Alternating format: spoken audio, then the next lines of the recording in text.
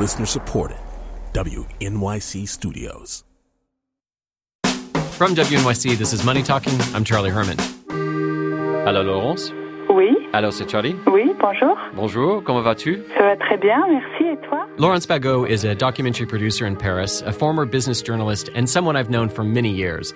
So I decided to give her a call as France gets ready to vote this weekend for its next president.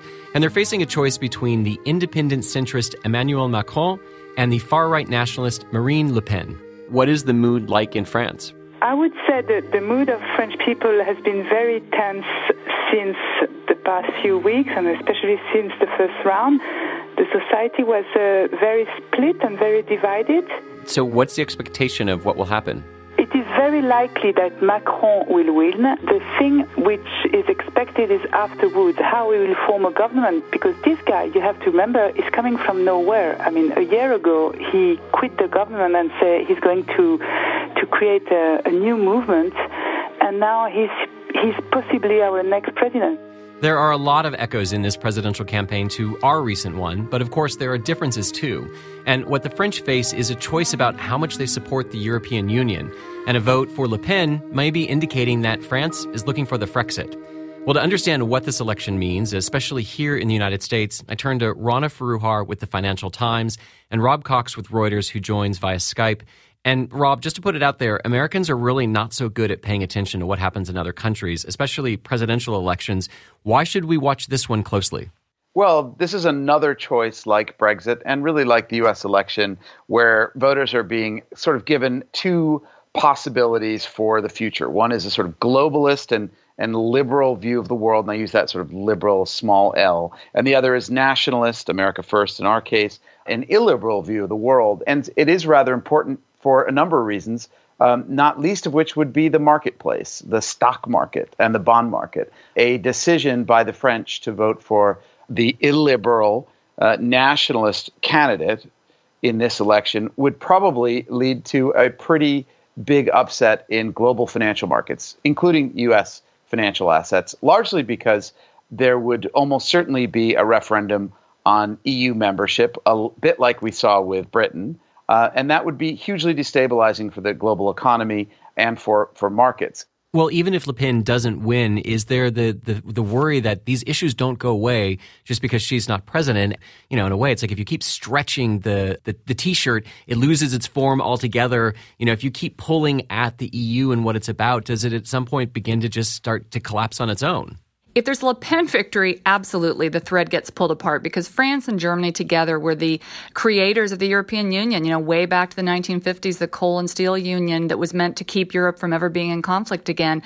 So if that goes, big trouble. But even with a Macron victory, you still have these questions to resolve. Is this going to be just some sort of loose economic union, which I personally think can't hold, the center will not hold in that case, or is it going to be a real political integration? And it's an interesting moment because with Brexit happening, I think there could be an opportunity, if Macron wins, for Europe to come together and say, okay, we're going to regroup, we're going to recommit to this project. But if that doesn't happen, then I think it's very possible the next 5 years you could see a disintegration or at least a change in the membership of the Eurozone. I'm kind of a bull on Europe at the moment. I actually think, you know, you have a moment here where we've got the Netherlands, potentially France, and almost certainly Germany in September, basically electing pro-EU governments and giving them mandates to move forward over the next, 4, 5, and 6 years. And you don't have the pesky Brits in the mix. Remember, the Brits have always right. been the pain. They're the ones who've been trying, every step of the way. They've kind of neutered the progress of the European Union.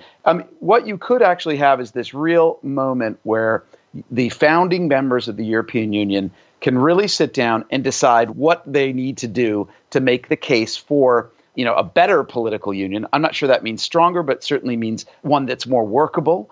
They have to recognize that this will have been a narrow escape from the clutches of populism, which could have completely brought down the experiment and the project, and come to some new understanding. But there's also the possibility that they could not take action, that even if Macron wins, that they just continue to stumble along like they did after the Greek debt crisis and other issues that they've had, that they just don't unify and that the union begins to break apart?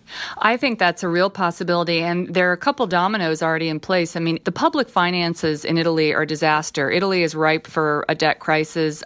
German banks are not the monetary policy environment. It's a very low-rate environment. It's hard for banks to earn money right now. I mean, all of this is to say that we could see another round of the European debt crisis unless you see a strong political coming together. And I think that means that Germany has to say, you know what, we're committed. We are going to be one Europe, and Europe itself is going to ultimately, I think, have to commit to integrated fiscal policy, tax policy.